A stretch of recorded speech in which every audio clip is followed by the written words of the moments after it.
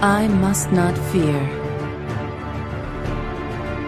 Fear is the mind killer. Fear is the little death that brings total obliteration. I will face my fear. I will permit it to pass over me and through me.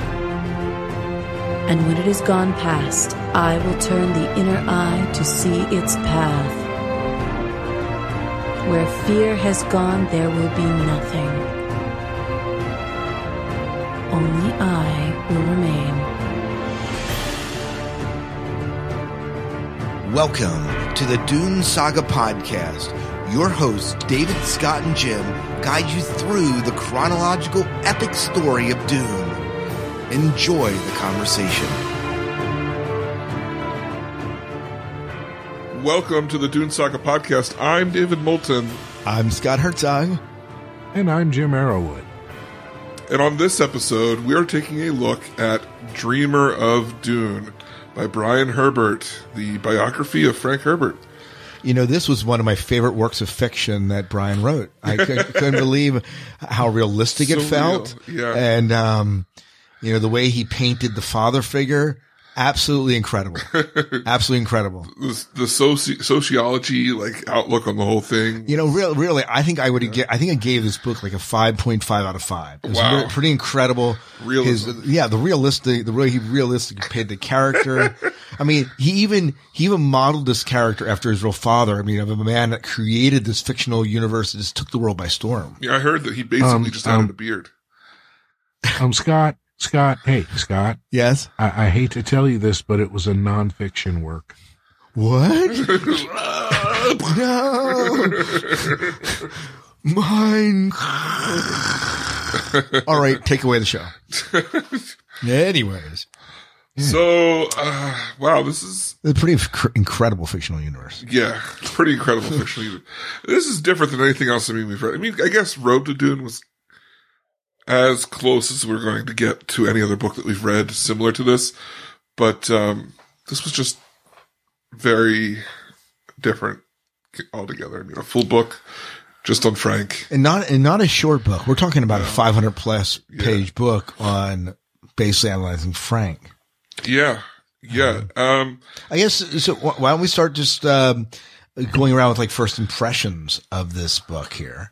Why don't you start, David? Okay, first impression. I have read several biographies, autobiographies, and by several, I'm not saying a lot.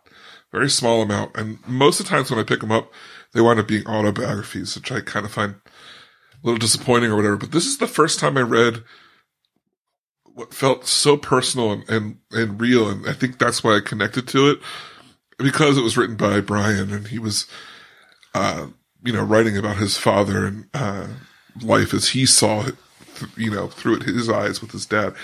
And I thought that was a really great connection to have, to see this father-son bond form and break and form kind of thing going on. And, even from his perspective of, it having been a good thing overall. So I really enjoyed this book a lot more than I expected to. I expected it to be a labor of love on my part, and I wound up actually being genuinely sucked in to a degree. So, oh, very good, Jim. How about you? Yeah, no, I'll tell you what. I wasn't sure what to expect, and a lot of times a biography gets kind of dull and boring once in a while. I opened up this book, and I could not stop reading. It was just incredible. I mean, what an interesting man, what an interesting life, and the ins and outs and everything. And Brian's writing was absolutely stellar. Yeah. I mean, I have some nitpicks, but overall, yeah. What? Nitpicks? I know. That's what we're here for. Scott, what did you think? So it was a good book. It was a good biography. I'm with you. I don't typically gravitate toward biographies. Yeah. Probably the closest I get is, I was talking to you about this a little bit earlier. I'm currently working on a book, that is, if you want to argue anything, it's like the biography of this house. Mm-hmm. So it encompasses the lives of the people that live there. It is a very, I think the thing that I resonated with this is I could feel probably how difficult this was to write. I don't know. I didn't do any research. Any of you guys, did you do any research? Like, how long did it take him to write this or anything like that? I did not, Jim, when I tweeted and tagged him in the tweet how much I enjoyed the book, and he told me it took 5 years to write. And wow. Yeah, and that's not surprising. It is again, it's a 500-page tome. That's not short by any means, but it is a difficult thing to know how to present a life. Cause there's I look at my own father, for example. There are so many ways that I view my own father.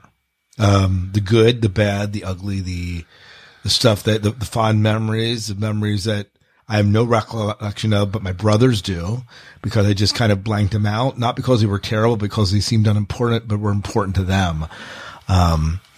You made the comment earlier, and maybe I'll be stealing your thunder here a little bit, but there were times that you could sense that intimacy as he wrote this book. I mean, that closeness. And other times that you could tell he did a little bit of research. And sometimes the blending of them two don't always mesh real well. I'm not certain that I could do much better. Right. Or am doing much better. Honestly, that's what I thought at the beginning of the book, especially. I didn't expect especially because it's the one that's most remote from his life. Yeah, he goes back way further than I expected him to go back. And, he goes back to when Frank was just an egg and sperm. I mean, that's it. Yeah. It's pretty amazing. In detail. You see this. It's like, look who's talking. Yeah. Look who's talking, Frank. But it would switch from he would tell a short story about an event, and you would kind of get into that short story, and then maybe the story didn't have a concrete ending. And then all of a sudden he would just be listing facts again. And that's the part that kind of was wait. Did we finish this story? I would go back a couple of paragraphs or something and be like, okay, so we're done with this point and we're no longer talking about the fishing trip. We're just, these things happened around this time. And it was okay. It was just, to me, it was a little jarring. However, like I said, I don't read a lot of these types of books, so I don't know if that's normal.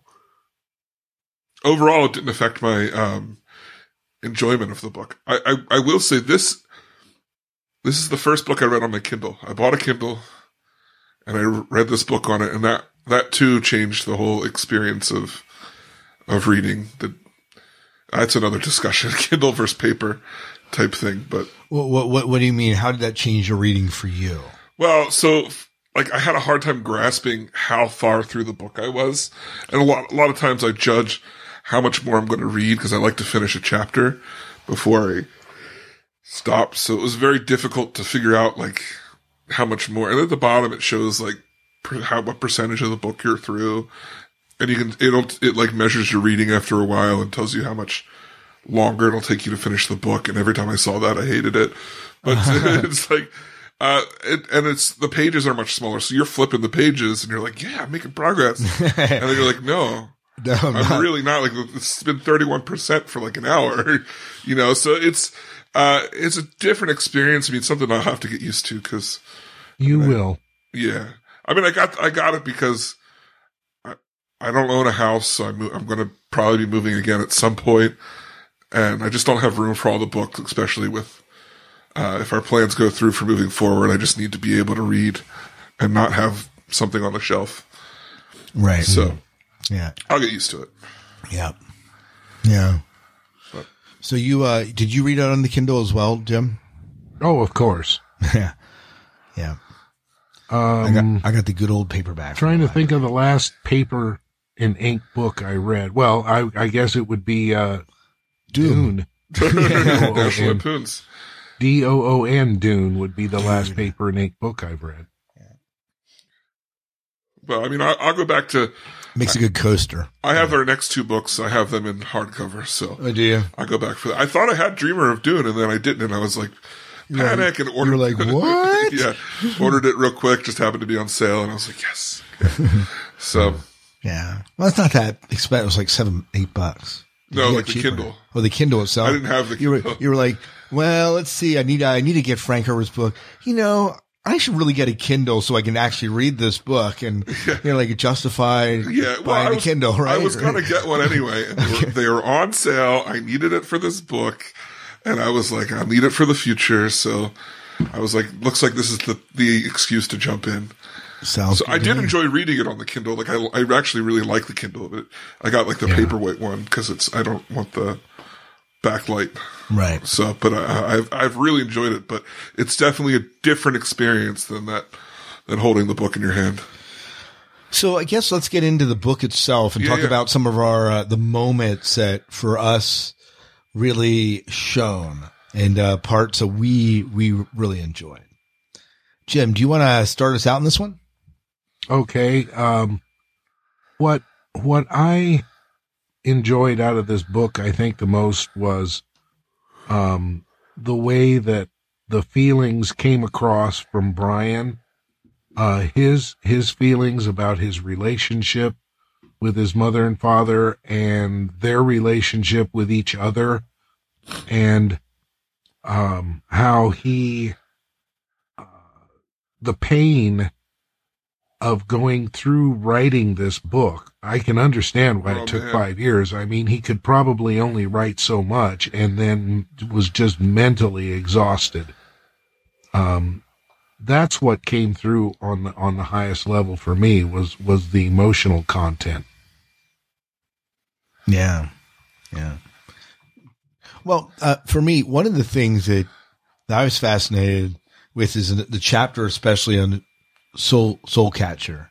You can't hear it. The chapter on Soul Catcher. I mean, I think it interests me because it's the next movie I think that we're going to get as a Frank Herbert movie because it's been optioned or currently working on a screenplay for it.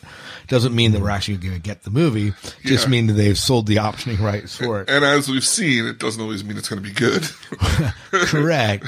Although, I don't know. It has a potential to be. Yeah. So, but just reading that chapter on Soul Capture, and it was kind of the first big breakout book for.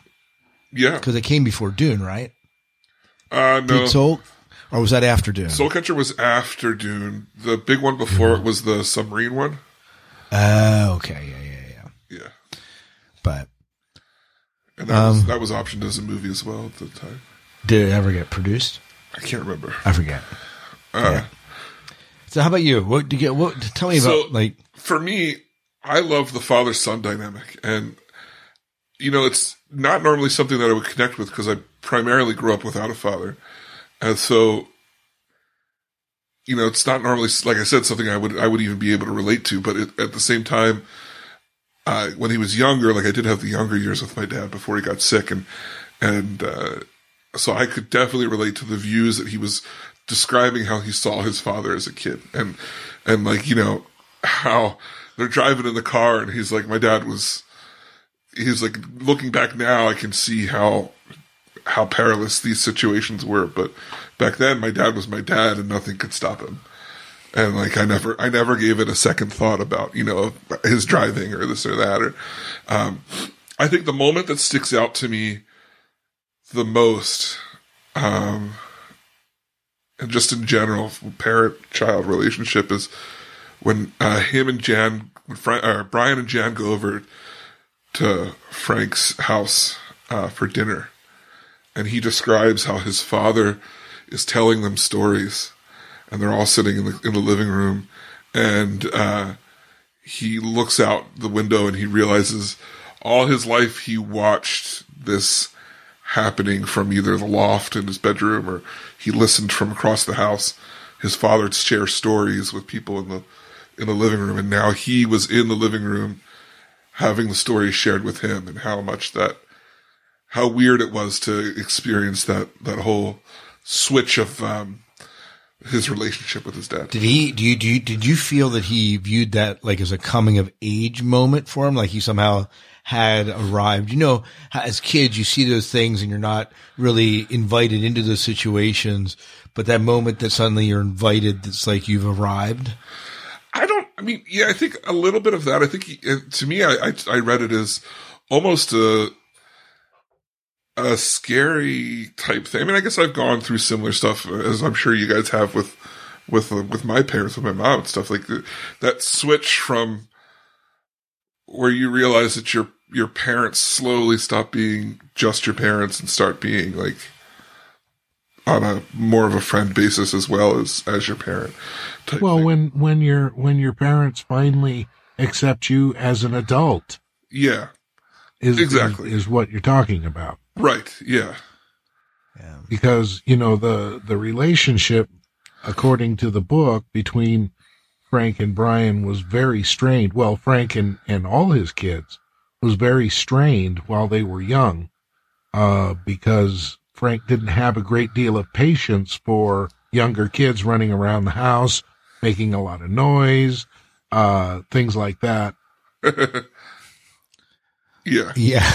Yeah, exactly. I mean, I knew it was coming because I knew that from other conversations that, they eventually got a good relationship. But the way that it happened in this book, you kind of see the building blocks building up, and then it just kind of clicked and happened. And it was after I expected it to happen a little before his marriage. And I also thought it was interesting to see Brian kind of, in a way, following his father's footsteps and getting eloping like really quickly, kind of a thing. So yeah, and it's interesting because Brian eventually came under like a mentorship of Frank as far as a writer goes, at least to some degree.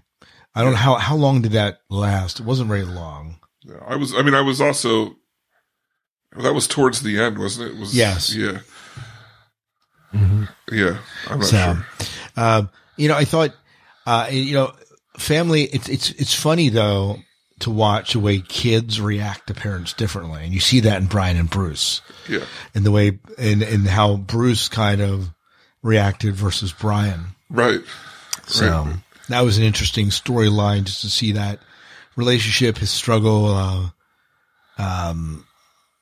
Brian certainly had his binge drinking and stuff that he went through. Yeah. And Bruce dealt with it in other ways. So right. Mm-hmm. Right.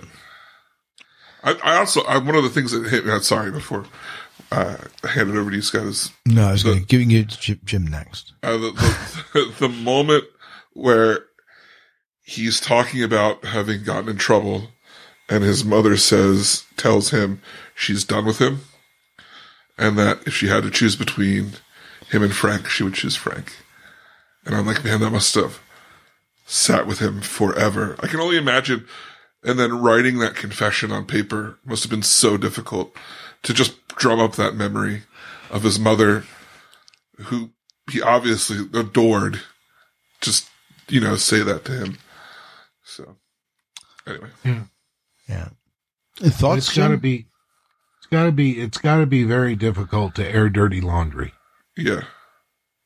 And to admit that, well, all of us who have read Frank Herbert look at him as, he's up here, and then to find out that he was just a human being like the rest of us, he didn't pay his bills regularly. He missed deadlines. He did things that he shouldn't have done. And then for a son to say, okay, I'm going to put this out for everybody to see, and then probably feeling like, am I betraying my dad by doing this? Yeah. I guess it's some families doing something like that would be very complicated because you have your siblings alive and you have your parents alive yet when you're still writing. And in this case, the only person he really had to contend with was the public's view on Frank and his own shortcomings and how much he was willing to be a transparent. Yeah. On that. Because I think that's very difficult. I know. Yeah, I bring it back. For me, reading this was a lot of connections for me. I look at my own family and when I write about them in the book that I'm writing, there was some stories about the way this farm was acquired. There was some conflict in this family and, all the major players have died, but there are still some people that would remember it. And so do I put that in or do I not put it in? I don't know that Brian had so much of that problem. Yeah. But, yeah. Yeah. It just, I also found it really interesting how long it took him, even after he was seen as a success, to really become a success. In his own eyes, you mean? Well, even, so he had won all these awards and Dune was doing really well, but then when you looked at how life really was, they were still struggling pretty heftily to they weren't actually, it was, all the success was happening, but he wasn't actually making any money yet. It was right before, what is it, the second or third edition of Dune when it really exploded, around the world. So. Yeah, it was interesting to see how that grew and just the struggles. I mean, his wife was working full time to kind of make sure they had food in the table and. Yeah. Yeah. I don't know. So what else do you want to talk about, guys, about this book? Well, something that surprised me with his magical and almost unrealistically well matched his parents were, Brian's parents, how quickly Frank remarried after the death of his wife. It's only a year. That is quick. And then he died the next year. Yeah. So I don't know. Why do you think that was? I don't know. The book doesn't really go into it. No. Do you have any thoughts? I think that Mr. and Mrs. Herbert had a symbiotic relationship that one couldn't really go on without the other.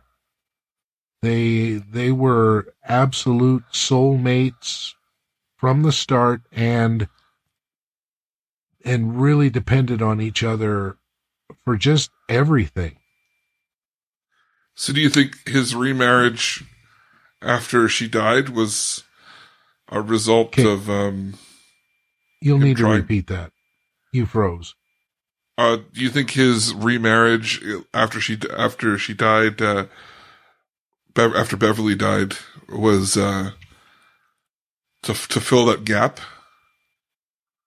Yeah, probably more for companionship than anything else, really.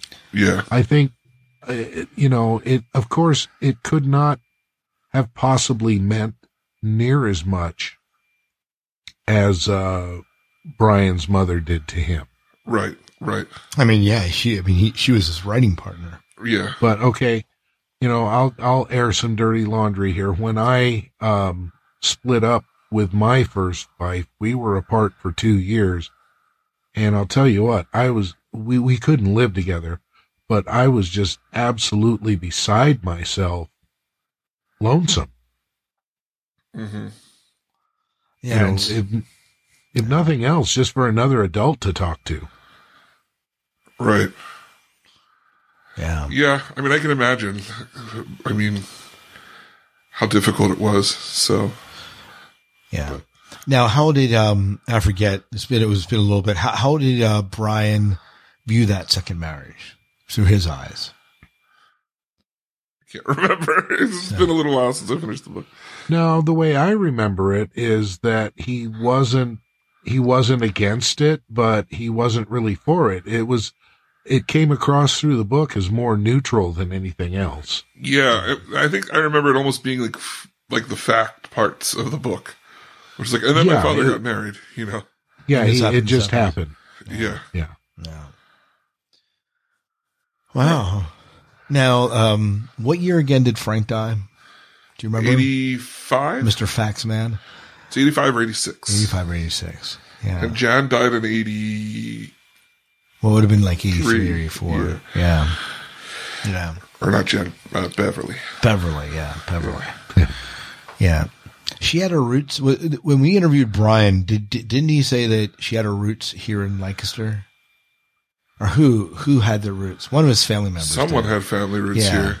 Yeah, I don't know. Yeah, I don't think it was Frank. I think it was Beverly. Probably Beverly. Beverly had him. She went all the way back to royalty, didn't she? Oh, did she? But it was on. He said it was on the wrong side, so it's like maternal. Oh, maternal royalty. So Irish, I think. Yeah. Well, you're royalty now, Lord Moulton. I am Lord Moulton now. Lord Moulton. Officially Lord Moulton. That's right. So, he got in a cereal box. I did. Came with a decoder ring. Yeah. Woohoo! Captain Midnight.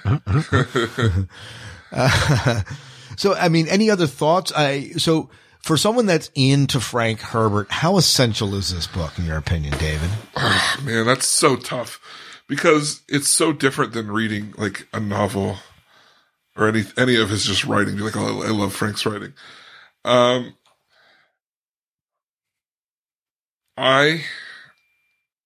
would say for me, this was something I'm glad to have added to my life. You know, and I wouldn't have expected to say that. I would have been like, it's just something that we did. But really, honestly, this was really most of the time when I read a autobiography, I walk away feeling like the person is less of someone that I admire, and I didn't walk away. I both came away for admiration for Frank and Brian from this book. So good. Yeah. And how about for you, Jim? I would have to say it enriched my life. Gave me a new respect for Frank Herbert because at first I thought he just wrote this book and was, wow, okay, he's filthy rich now. And he's, if nothing else, I would recommend any aspiring author to read this book and realize that a person pays their dues for a long, long time before they come considered a really good writer and a good storyteller. Because I think a person needs to know that. You don't sit down and write a book and then all of a sudden you're rich. It takes many, many years of practice to get to that point where you're actually even selling books. Yeah. Yeah, many books. I think it would be a really great handbook for aspiring authors, especially someone who thinks they're going to get rich really fast. And I mean, I'm not saying that doesn't happen. I mean, obviously, you take a look at Tom Clancy, Andy Weir. You know, those are two guys that just hit right off the bat. But that is the exception, not the rule. It's so crazy I would agree. that you said that. So just yesterday, my buddy Chris Hall wrote a book called Earth King Chronicles. Check it out if you like fantasy on Amazon. He just wrote this book, released it this last fall, and he's been working on it for years and years, and I know that he really wants to be like just to write full time. And I wrote him an email and I said, look, I can't believe I'm recommending a biography to you, but from a writing standpoint, like I think that you should really read this book. I was like, to me, it just opened my eyes to things that I knew, but just really made it real of how even after, like I was saying earlier, even after this, Dune was a success, he still wasn't living the life of success until it had been that way for quite some time. So, yeah. Well, and the way I read it, he was actually living the life like he was successful long before he actually was. yeah, good point. But I mean, like, really, I mean, they moved around so much, and had all that debt and everything. But I mean, like, wasn't real luxury until he had that all kind of taken care of. Right. I think for me, go ahead. Even then, when they were building the house in Hawaii, that was bankrupting them. Yeah. That's true. We talked about recommending this book, and I think for me, the way I would look at it, for people even that, let's say, so you took the writer, and I agree with you. I think this is, someone wants to be a writer, they need to see that, A, writers are human beings, and you go through the same crap, and you don't necessarily get recognized in your first shot out, your second shot out, third shot out, and so on. But I think the thing that when I look at this, I kind of look at it, when you get your DVD, for those of you that still buy DVDs and don't download and stream, but for those that buy like DVDs and you want to see like behind the scenes, the making of, the documentaries on like how the story came about, that's what this is. So if you're a huge Dune fan or you love the writings of Frank Herbert and you never read this, I think this is and you love that behind the scenes footage stuff, like this is the closest you're getting to the behind the scenes footage, the making of, who is the man behind this? I mean, and we got that in Road to Dune a little bit, but this is so much more extensive, so much more, authentic in my opinion. It's a good read. It's not just like read this for information. And it's not a list of facts. I mean, we mentioned that there is some of that in there, but this is the story of Frank Herbert. Yeah. It's well written. Great fictional story. Yeah. I'm just kidding. Super fictional. Yeah. Not bad. Not so. But that's my thought. And I think this is very much a behind the scenes. And I know like, I don't watch that for every movie I get, but I do watch that for some, and I think it's great. Yeah. So obviously we all liked it to varying degrees. What would your rating be, Scott? Then to give it a 5.5 out of 5. Now, see, I'm going to give it a rating, and this is not the same rating that I give for the storybooks, just so you know. Okay. So you can't put apples to apples here. I think this is a 5 out of 5 for me. It was I have to compare it against other biographies I've read, and I've read some really good biographies, and this is a really good biography. Yeah. So I think that's how I would rate it. Excellent. Jim? Easy, it's a 5. Yeah. Yeah. I will read this book again. Yeah. I am going to completely agree. Unlike Dune, Doon. That was a -5 out of 5. Negative. I'm going to give it a 5 out of 5 too. The fact that I recommended it already is just like, well, that's telling. Confirmed it to me. That's like a 5 out of 5. That's a telling. Yeah. One there. So awesome. Well, we do have some good reads. So I read let's hear some of these. You want to hear some of good reads had to say? Yeah. So Goodreads, just so you know, came out pretty positive. All right. Oh, wow. Yeah. So average rating for this was about a 4 out of 5. Okay. So, people overall liked it. So let me, we have this, and then we have a little bit of listener feedback. There are some comments that were put on our, website that we want to talk about, and then we'll wrap up the show. We'll talk about, I guess, what we're going to be reading next. Yeah. But that's kind of where we're going here in the rest of the show here. Whoops. I just lost everything here. All right. So, Goodreads. And, let me get my cursor back here so I can actually see what I'm doing. So let me just go down through some of them, and, let's start out with 2 5-star reviews. Is that okay? Can we start positive and go down from there? Yeah. All right. So, this is from Edward, who writes, Frank Herbert was a jerk, but also a genius. He was also capable of intense love, loyalty, and feeling, and in short, he was complicated. That may not come across as a surprise to many, especially when studying the life of an artist. Complicated people often produce art that is as nuanced and disquieting as they are. I recently read the original 6 Dune books and was curious to read a little bit more about the mind that came up with such hauntingly weird stories. Sorry.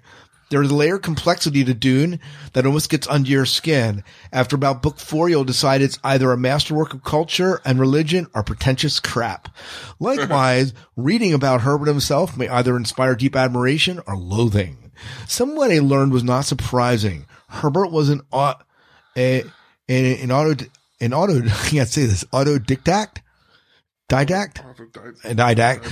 who eschewed mainstream academics. He voraciously read everything he could get his hands on, with the emphasis on topics like religious mysticism, philosophy, and psychology. Prone to wide emotional swings and bizarre fixations, he may have had the mental illness such as bipolar or personality disorder.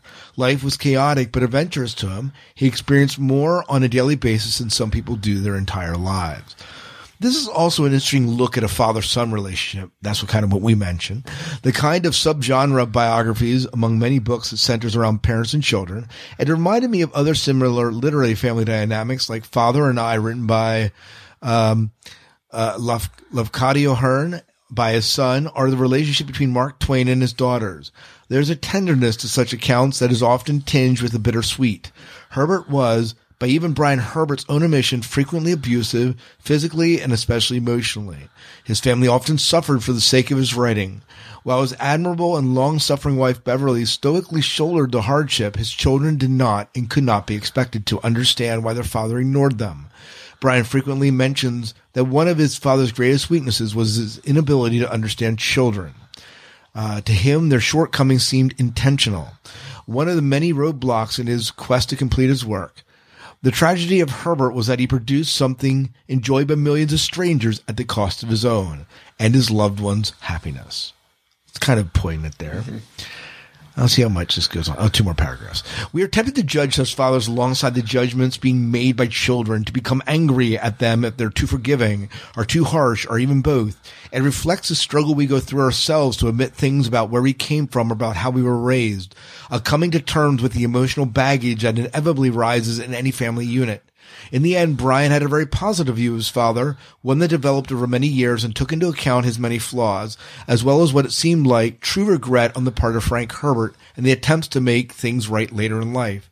I can't excuse some of the things Herbert did, like his emotional rejection of his gay son Bruce, but I can respect the path Brian took to arrive at the conclusion he did. It was his decision to make. If you're a fan of the Dune series, this makes for a fun coda after finishing Chapter House. They say you should write what you know. Terrible advice if you don't know or do much, but great if you lived a life as diverse and intriguing as Herbert's. Much of what he did found its way into his fictional universes. At the time, they lived in Mexico as religiously strict aunts, when he jumped the broken bridge in a car, or when he rescued a desertification and the ecology of acrid climates for a journalism story, something that would trigger one of his most famous sci-fi epics of all time. If you learn nothing else reading this book, it is to be endlessly curious. Never stop learning and reading, especially if you want to create something. So well written. Yeah, very well written. Yeah. A lot of agreeable stuff to what we had said. Yeah, well, and he voiced a lot of that stuff real well. Mm-hmm. So, any thoughts, Jim? Yeah, same thoughts here. He that was a very well written review and pretty spot on. Yeah. All right, very good. Well, here's a 3-star by Tudor.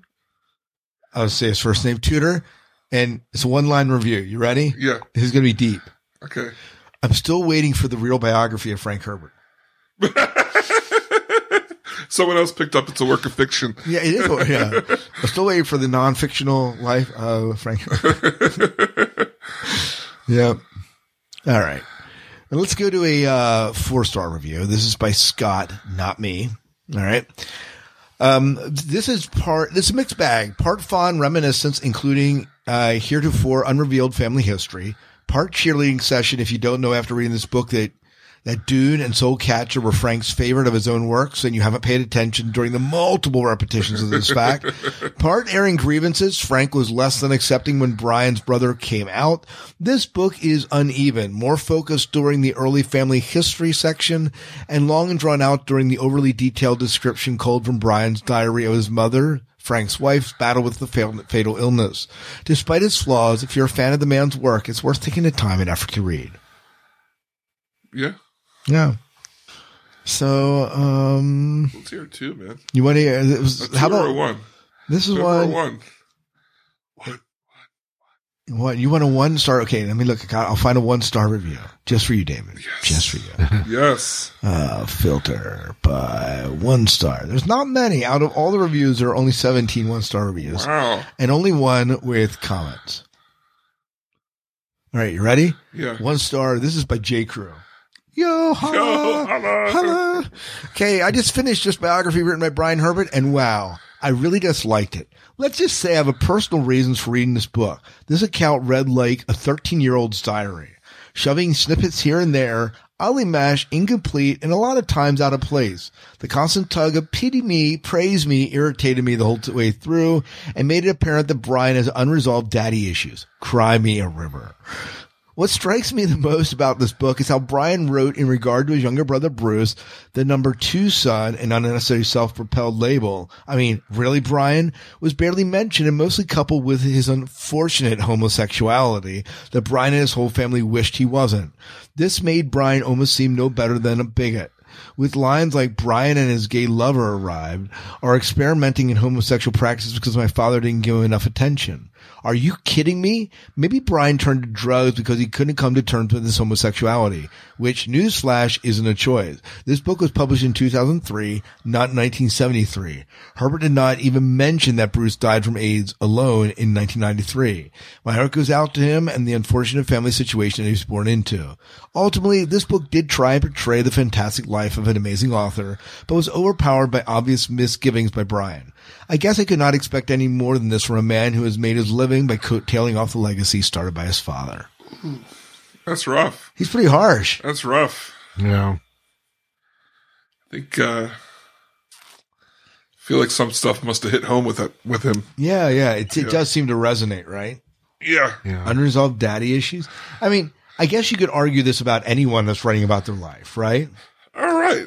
And I mean, if you're going to be honest about Frank not accepting, there is, depending on the cultural background, the religious background, the way you grew up, that the accepting of the homosexual lifestyle is going to be difficult for people. Oh, I mean, that's sure. that's just the reality of it. Yeah.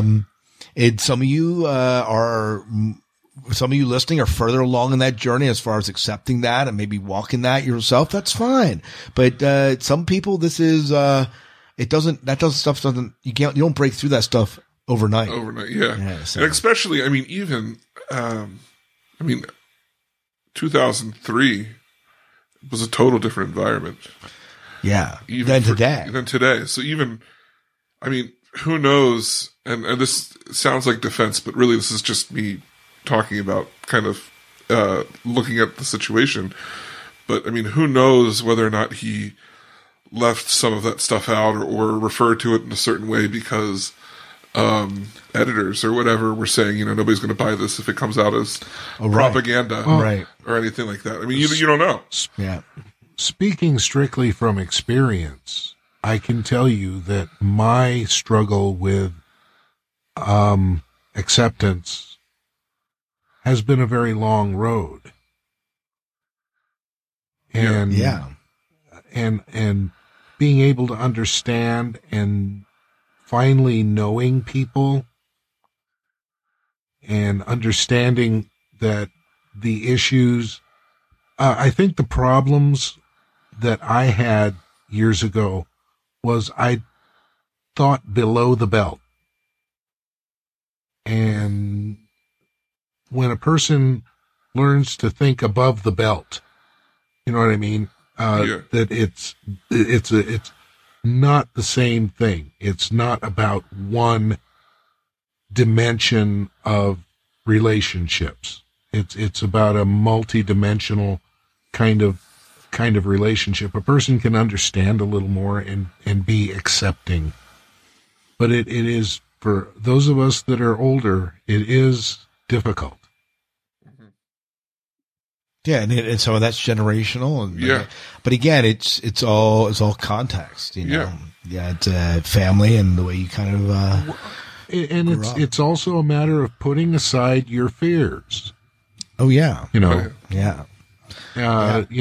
there's nothing to be afraid of. These people are not predators. They are not all pedophiles. They are not all one thing or another. They're just human beings. Yeah. Well spoken. Absolutely. Yep. Do you want me to read one more?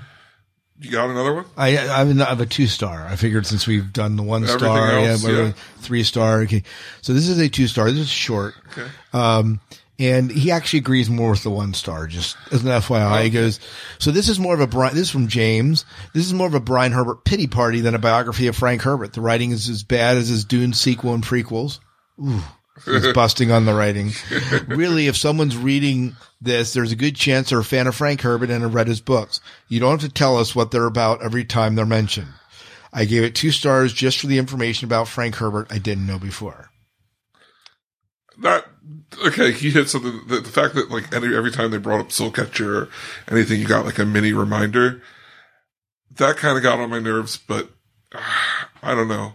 At the same time, it's like, I reached a point in the book where I needed reminders, especially in the political area. Like when he would talk about, I couldn't keep those people straight.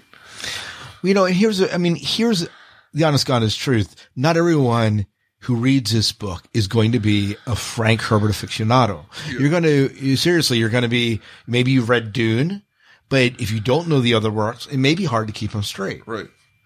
Or if you're reading it for a class, because I know there are classes on. Now, Frank. How did you feel? We didn't talk about this when we were discussing the book. How do you feel his writing style? How did it feel to you when you thought about the prequels and the sequels to Frank's original work? If you compare the writing style alone. Go ahead, Jim. Thanks. Bum, not it. No,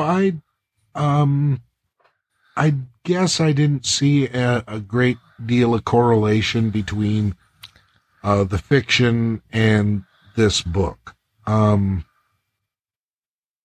Probably because I wasn't looking for one, but I just felt like this was a man telling a story about his father and his mother.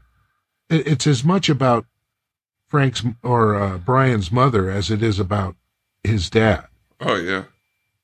So I just thought it was Brian maybe quite a bit of the time thinking this through in his own head, putting it down so it's solid and he can look at it, and at the same time doing a service to the fans.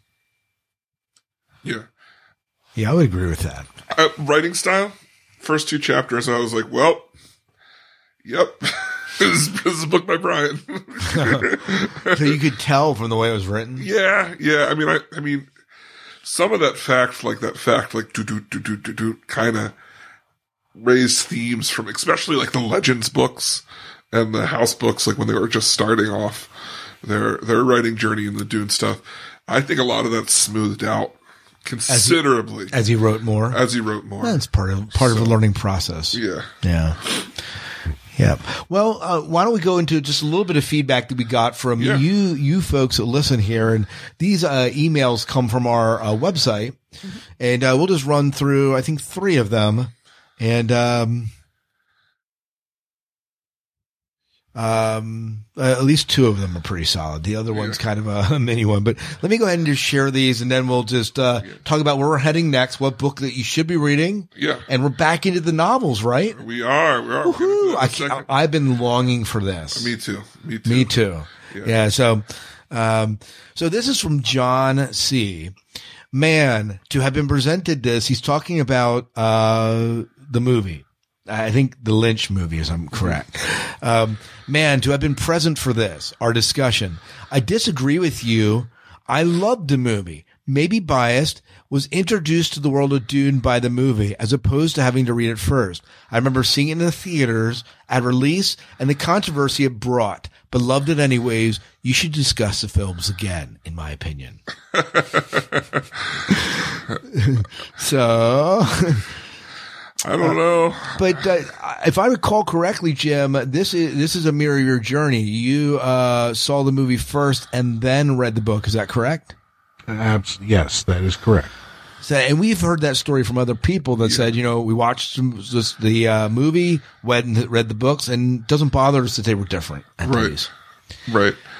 I don't know. I mean, our opinions we've gone over it many times. Yeah. But, so you can go back and listen to that episode. And but I mean, I appreciate the comments. Too bad he couldn't have been there. Yeah, well, people encounter podcasts at different times, that's for sure. Yeah. Any other thoughts on this, Jim, before I read the next one? Nope. Move on. Yeah, so let me see here. So this person was commenting. This is a really short one, and it's by... Prod Pay Pred. I don't know what it is. I don't think it was spam, but he says he's talking about The Road to Dune that we read, and his comment is therein the book contains several articles, short stories, and deleted scenes from the original works, as well as a novelette titled Spice Planet with many similarities to Frank Herbert's Dune. Where else could you get such information? I mean, that's true. I mean, it's all he or she has a good point there. It's all that stuff is in there, and it's all collected there for exactly that reason, to have one resource. Right. And for people that are like, it's like up behind me, I have the 14 books on the notes of J.R.R. Tolkien as he wrote Lord of the Rings and the Silmarillion. Wow. Where else are you going to get this information? But it's not going to be the same as reading Lord of the Rings. Right. I mean, that's just a reality of it. Yeah. And I know that we were kind of mixed on how we felt about that series. But I mean, he's right. I mean, I guess it depends on why you're reading it. And in the background of Jim, there's 17 loots on the wall. But I mean, it's not who the same. else? Who else is going to have like the complete history of the loot, right there. Along with complete manuscripts of all the loot cantatas and so on. Yeah, but it's not the same as having it played, especially live. When you're like, you know, playing it live and writing on top of a sandworm. Yeah, it's absolutely incredible. Yeah. You know, there's just with the lightning coming down, the David Lynch style. Yeah. It would be. It's an image to be sure. Jim's just face palming right now, like, oh yeah, how many more books do we have? He's like a cantata. You sing a cantata. What are you talking about? You don't even need the right musical terms. Yes. No, I'm not going to correct anybody again. I guarantee you that. Well, you know. Anyway, so thank you both for writing in, John C. and Payprod Pred. I'm going to say that 5 times real fast. Payprod Pred. It's like Prod Pay Pred, or I don't know, whatever. So this is by CRVO. Okay. Servo? I don't know. So this is not my email. His email address is great. Not my email address at gmail.com. So, but anyways, he wrote this. Count me in on our growing coterie of fish speakers. I too named God Emperor my favorite of the original saga. I came to my opinion over time, initially dreading the book 4 in my rereading schedule. Now I view it as a volume in which Frank Herbert begins to reveal the scope of his work in the Dune universe. As for other readers finding difficulty in forging forward, it's understandable. There's little direct connection to the familiar faces we're hoping to learn about when we first cracked the volume. At first, even the familiar names are alien as characters, and the gulf between the roles of God Emperor compared to the first 3 novels can swallow readers' interest along with a seeming lack of continuity. Another personal favorite factor in God Emperor is the use of the portent in regards to the next 2 books, and the tying together of the similarly pretentious moments from the books 1 through 3. I like it as a nexus of prescient timelines. Yeah.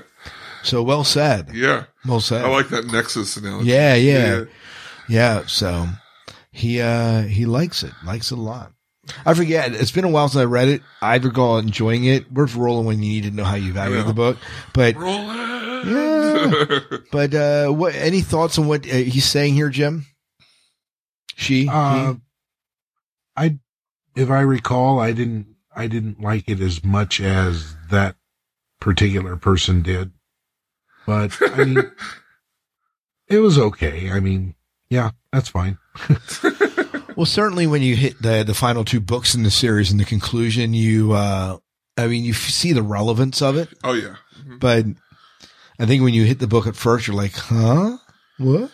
Yeah. I mean, it's quite a leap. How many thousands of years? 3,000 years in the future? 3,000 years from Children of Dune to God Emperor. Yeah. Yeah. Well, okay. So here's what's happening next. Our next book, we're going to be jumping back to way, way back into the past of this whole universe.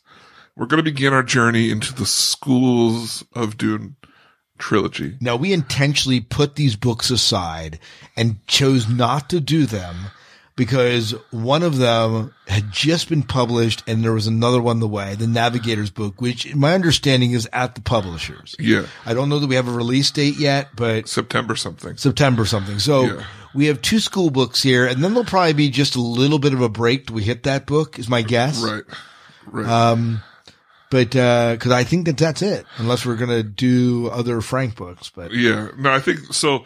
So we've got 2 more books, and we want to definitely hear what you think about all things Dune. Right. Get a more substantial, response, hopefully, off of these books. And what you think about now that it's officially done and they went back and started publishing more in between books, like how you feel about that continuing on. So these take place right after the Legend series. So right after the Butlerian Jihad, and it's about the kind of the schools forming. First one is after the Battle of Corn, right? Yeah. Yeah. Okay. Yeah. Sorry. The Battle of Corn. Yeah. So this one, the first one's Sisterhood, which I assume there's an overarching story. However, I would think that this has to do about the Sisterhood forming. Yeah. The formation of the Sisterhood. Yeah. Have you read this book first? I have not read this book. I have not read, Mentats of Dune. And of course I haven't read the new one. So, right. So that's our plan. I'm looking forward to it. I am too. And then our plan from that point forward is up in the air. So we still got to talk. So we'll see what happens. Yeah. We'll see what happens. So sounds good. So, probably somewhere a month after we release this episode, we'll be, talking about this. So just pay attention to the Facebook and the schedule and the Twitter, and we'll try to keep you informed. I'm so glad. But you can, plan on reading this. We'll have to update our cover art again. Yeah. Mm-hmm. I'm so glad to have, we definitely hemmed and hawed through the non-story stuff. Yeah. I'm glad to be back to story stuff. Oh, me too. I think that's some of my favorite parts. Yeah. So Jim gives a thumb up. Yeah, he gives a thumb up and a pencil up. So. Whoa. Whoa. That, he just gave me the pencil. Whoa. I'm out. That's it. I'm done with this podcast. Forget this. This is after you said you'd quit if I liked the last one. Which one? Oh, I gave it a better rating than you thought. Yeah, you did. Yeah, you can go ride your pretzel anytime you want. But, so anyways, well, if you want to get in touch with us before then, let us know about Sisterhood of Dune. You can do so by visiting Facebook.com/Dune Saga Podcast. We're on Twitter @Dune Saga Podcast. You can email us, dunesagapodcast@gmail.com, or you can leave us a lovely voicemail, which would be at... Yeah, well, phone number is not right in front of me right now, but if you give me a second, I might get that. Goodness. Goodness gracious. I know. So stalling. Phone number. Why is it not here? Is it? No. Yeah. Well, in the meantime, go ahead. You can also, if you'd like to help keep us going, you can visit us on Patreon, patreon.com/Dune Saga Podcast. Thanks for everyone there. Anything else we need to go over, Jim? No. 1-260-577-2428. Ooh. Look at that. Jim with the save. Man, he can give me a pencil any day. Well, once again for the Dune Saga Podcast, I'm David Moulton. I'm Scott Herzog. And I'm Jim Arrowwood. And may Shai Hulud clear the path before you.